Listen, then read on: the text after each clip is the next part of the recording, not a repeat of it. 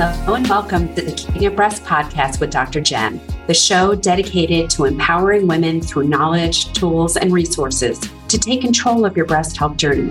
I'm your host, Dr. Jen Simmons, and I'm thrilled to have you join me on this insightful and inspiring journey. As a breast cancer surgeon turned functional medicine physician, I'm on a mission to empower women to live their breast and need best lives. This podcast dives deep into all topics related to breast health, including prevention, diagnosis, treatment, and holistic approaches to support overall well-being. You know what I say, breast health is health. So no matter who you are, a breast cancer survivor, newly diagnosed, in treatment, living with metastatic disease, or you're simply seeking to improve your breast health, this podcast is for you. Join us on this transformative path towards better breast health and a thriving life. And now, let's get to today's episode. Hello and welcome to Keeping Abreast with Dr. Jen. I'm your host, Dr. Jen Simmons, the doctor with the answer to breast cancer. I don't come by that title lightly. There has really never been a time in my life where I don't remember breast cancer and when I didn't know what breast cancer was. I come from a breast cancer family. I know probably a lot of you listening probably do as well, or you're affected by breast cancer in some way because it's nearly impossible to not be affected by breast cancer. And I was from the very beginning. So growing up, I had a first cousin. Her name was Linda Creed. She was a singer-songwriter in the 1970s and 1980s. She wrote all the music for the Spinners and Stylistics. She was the queen of Motown sound in Philadelphia. Beautiful, brilliant, larger than life. And she was my hero. She wrote 54 hits in all, and her most famous song was The Greatest Love of All. She wrote that song in 1977 as the title track to the movie The Greatest, starring Muhammad Ali, but it really received its acclaim in March of 1986 when Whitney Houston recorded it and released it to the world. At that time, it would spend 14 weeks at the top of the charts. Only Linda would never know it, because Linda died of metastatic breast cancer just 1 month after Whitney released that song. I was 16 years old at the time when my hero died.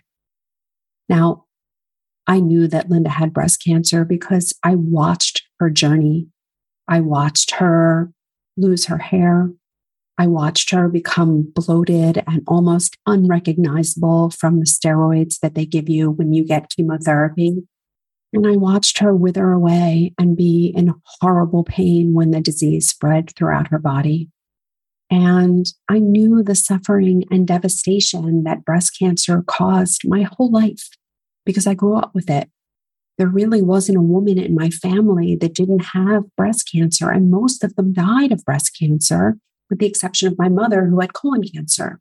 So cancer was like front and central to me and to my childhood. And Linda's life and ultimately her death, it gave birth to my life's purpose. I never wanted another family, another woman, another community to suffer the way that my family suffered. And I did the only thing I knew how to do. I knew that I didn't want to be helpless. I knew that I didn't want to go through life watching this happen to someone else. And statistically speaking, I was going to watch this happen to someone else. And so I did the only thing I knew how to do. So I go to medical school and I become a doctor and I become a surgeon and I become the first fellowship trained breast surgeon in Philadelphia. And I'm doing really great things. And I think I'm making a difference.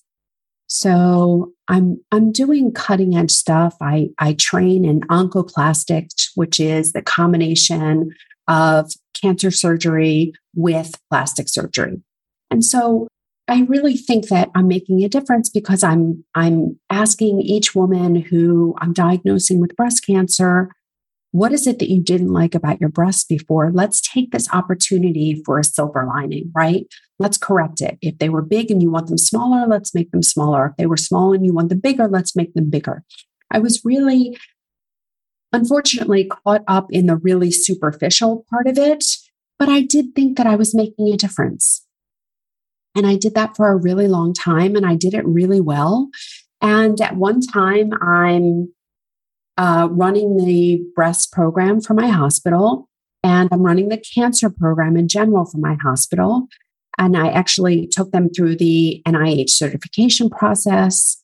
And at the same time, I'm a wife and a mother and a stepmother and an athlete and a philanthropist, and I have a lot of balls in the air. And I consider myself an expert juggler until one day, all of the balls came crashing to the ground.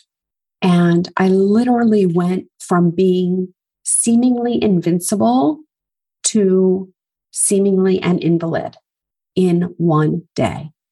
I remember it like it was yesterday. I was on the tennis court, and normally I could play tennis for hours and hours. And on this day, I was warming up, and all of a sudden I had chest pain, palpitations, couldn't catch my breath, went to the emergency room, had 3 days worth of exhaustive testing. And on that third day, I'm sitting in the office of my friend and colleague and physician, and he tells me that I have Graves' disease. This is an autoimmune disease of the thyroid, but it's life-threatening and it's treated just like cancer. So he tells me that I need to have surgery and chemoradiation and take lifelong medications. Now, for anyone who has faced a breast cancer diagnosis, this is very familiar, right? This is the exact same thing that you're told. And believe me, I appreciated the irony. I appreciated that everything that he was saying to me were things that I said all day, every day, without hesitation or reservation to the women that I cared for. And yet, when these words were coming at me, it was like I was having an out-of-body experience. I was in Charlie Brown's classroom, womp, womp, womp, womp, womp, womp. And I still don't know to this day, call it God, call it universe. I don't know. But I walked out of that office that day refusing treatment. My doctor, who was my friend, who was trying to be caring and concerned, did what he was trained to do the same way that I would have done had the roles been reversed. I would have said the same thing. He told me if I didn't do this, if I didn't accept this treatment, I was going to die. And I told him that I didn't believe that was true. I understood where he was coming from. I respected where he was coming from. I agreed to sign off on something that said that I was refusing treatment. And I was refusing treatment. I went home, cried a lot, and started to figure out how in the world I was going to heal myself. Because I just didn't inherently believe that God would give me an organ only to have me remove it and have to replace it with synthetic hormone for the rest of my life. It just didn't make sense to me. And so I did what I tell everyone never, ever, ever to do. I go on Dr. Google. Now, I consider myself a fairly educated consumer, so I thought I was safe in doing it. And let me just put a disclaimer out there. Even as an educated consumer, there are a ton of fallacies out there. So do not do this at home. Beware, and be very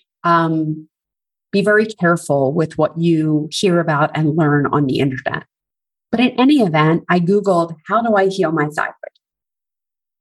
And again and again and again, I get the same answer: diet, diet, diet.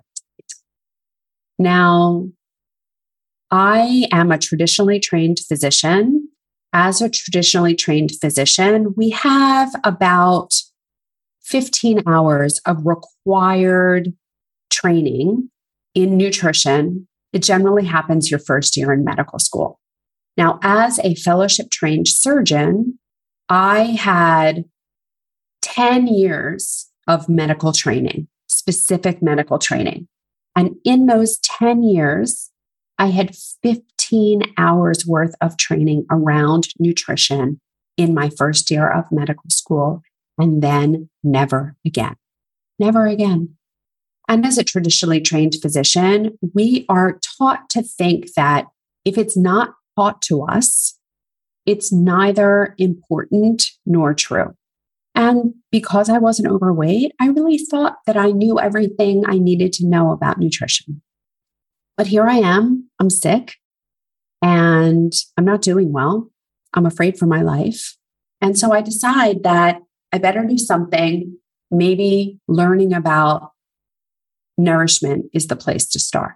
And so I enroll in a certificate program called IIN, the Institute for Integrative Nutrition. Now, before I enrolled, because I was a physician at this point for nearly 20 years, I think I drove them crazy. I called and called and called saying, I'm already a doctor. Are you sure I'm going to learn anything here?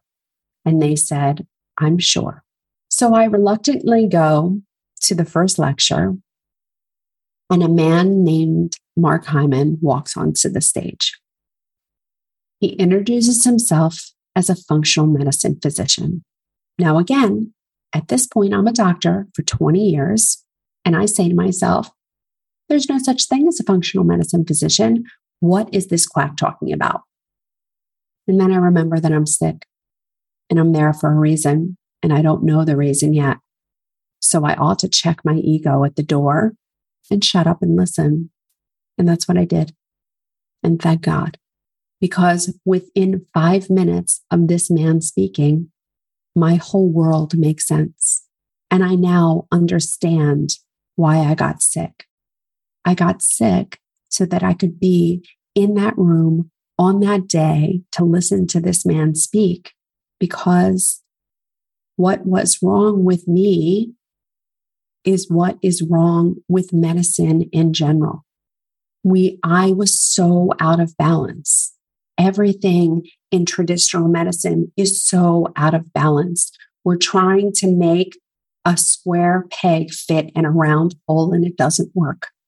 Now, the traditional medical system is awesome at acute care. At acute care, if you need an antibiotic, if you break a bone, even if you have a heart attack, we're really good at fixing it in that moment. However, what we're really bad with is chronic disease. We're really bad with chronic disease because we try to use an acute care system to treat chronic disease and it doesn't work. So I'm so moved by what he's saying. And he's talking about focusing in a different way. He's talking about asking the questions, why? Why are we sick? What led us to be sick? What led us to become out of balance? And instead of focusing on the sickness, the tumor, the failed organ, asking the question, why did that organ fail? Why did that tumor develop? Why? And we're not really asking those questions. And if we are, we're not answering them. I know in my 17 years as a surgeon, when women would ask me, why did I get breast cancer? I would give them the biggest bullshit answer, that it's multifactorial. There are a number of things that kind of combine. It's a perfect storm.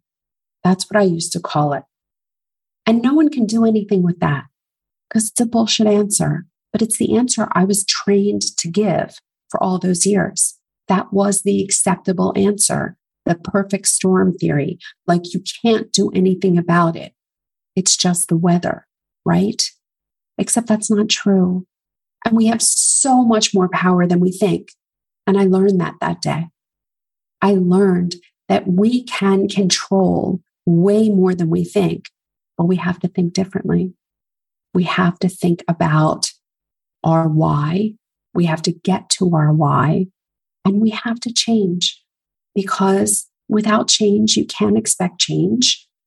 And the definition of insanity is doing the same thing over and over and over again and expecting a different outcome. And the truth is that most of us, when we get our diagnosis of whatever it is, and we take the pill or the surgery or the chemotherapy or the radiation, and all we're doing is managing the symptom. But we're never thinking about why we got sick. And unless you kind of deal with that underlying reason, there's nothing to stop the next manifestation. And so what I did was, I'm an early adopter. I enrolled in the Institute for Functional Medicine. So at one time, I'm a full-time surgeon, wife, mother, also enrolled full-time in IIN, now enrolled full-time in IFM. And I spent the next 3 years trying to heal myself. Remember, this was a selfish journey. This was about, how am I going to heal myself? How am I going to save my life? Because I wasn't ready to die. I wasn't ready to leave my 2 young children. I wasn't ready to leave my husband. I wasn't ready to leave my family. I wasn't even ready to leave my practice. I had so much to live for, and I wanted to figure out how to live. And, what I learned on that one day was that I have the power. I have the power to correct this. I have the power to do this in the way that I want to do this. And so it took me 3 years, but I healed. I learned how to drive health. I learned how to create health. I learned what is good for me. I learned what is not good for me. And I learned to prioritize my health. And try as I might, I did try to bring that into my surgical practice. I did. And one day in the office, and this 19-year-old is on my schedule. She's coming to see me for a breast lump. And she gets wheeled into my office, which is about 30 feet from the elevator. She gets wheeled into my office by her mother. She's in a wheelchair because she has such progressive MS that she can't walk the 30 feet from the elevator to my office. And I had only just met Terry Walls the week before she came in. Now, if you don't know who Terry Walls is, she is a Midwest physician who had primary progressive MS. And in a course of 7 years, she went from running the residency program in internal medicine in her hospital and, having a patient load. And, she's a high functioning physician. She goes from that to a zero gravity wheelchair in a matter of 7 years. She gets let go by her job because she cannot perform her duties. And this is someone who is in academic medicine, who has access to every drug trial, to everything that traditional medicine has to offer. And yet she's failing, and she's failing miserably. And so with no options left, she starts to experiment with food. And she radically changes the way that she eats. And she starts to get better. Now, she did not completely stop the traditional treatments, but she started to add in, she started to add on, and she really started with diet and nourishment.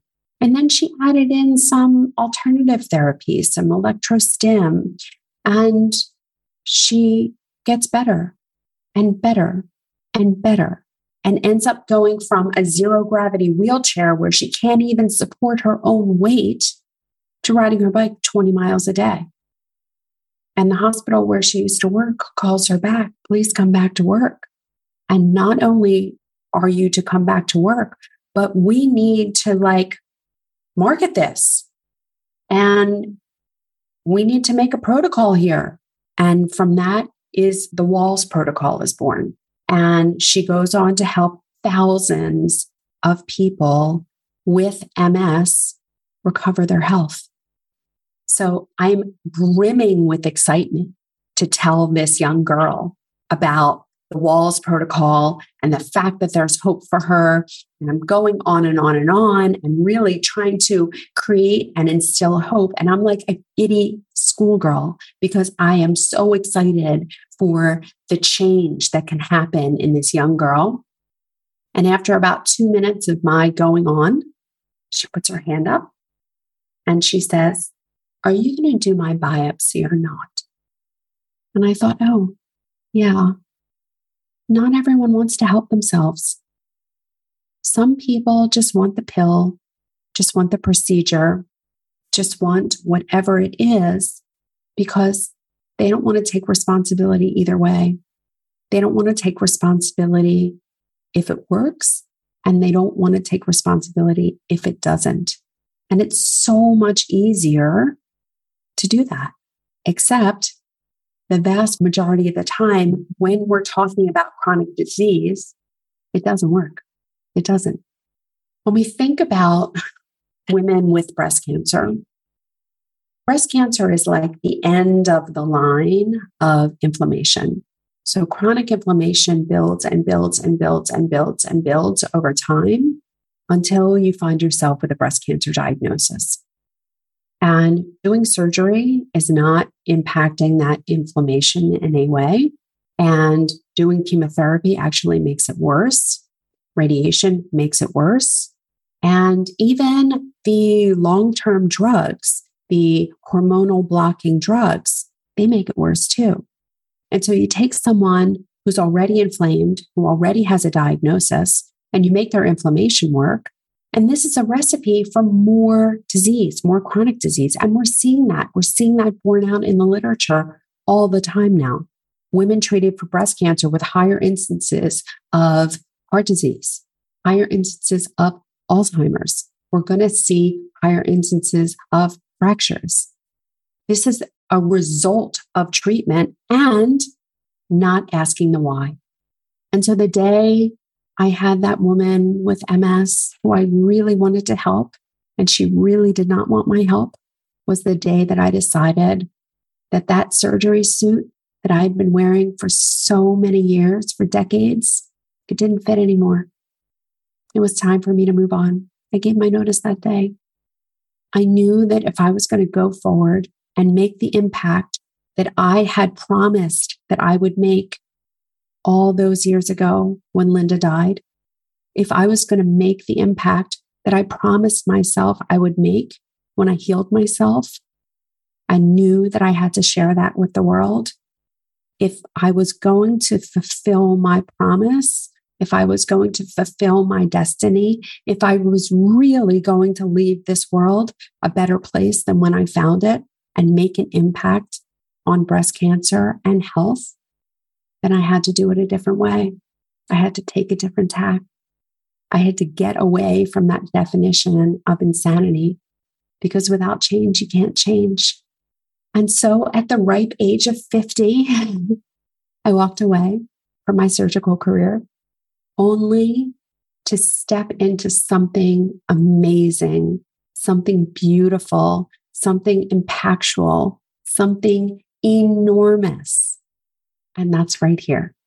So I'm so glad that you're here listening. I have amazing things in store for us.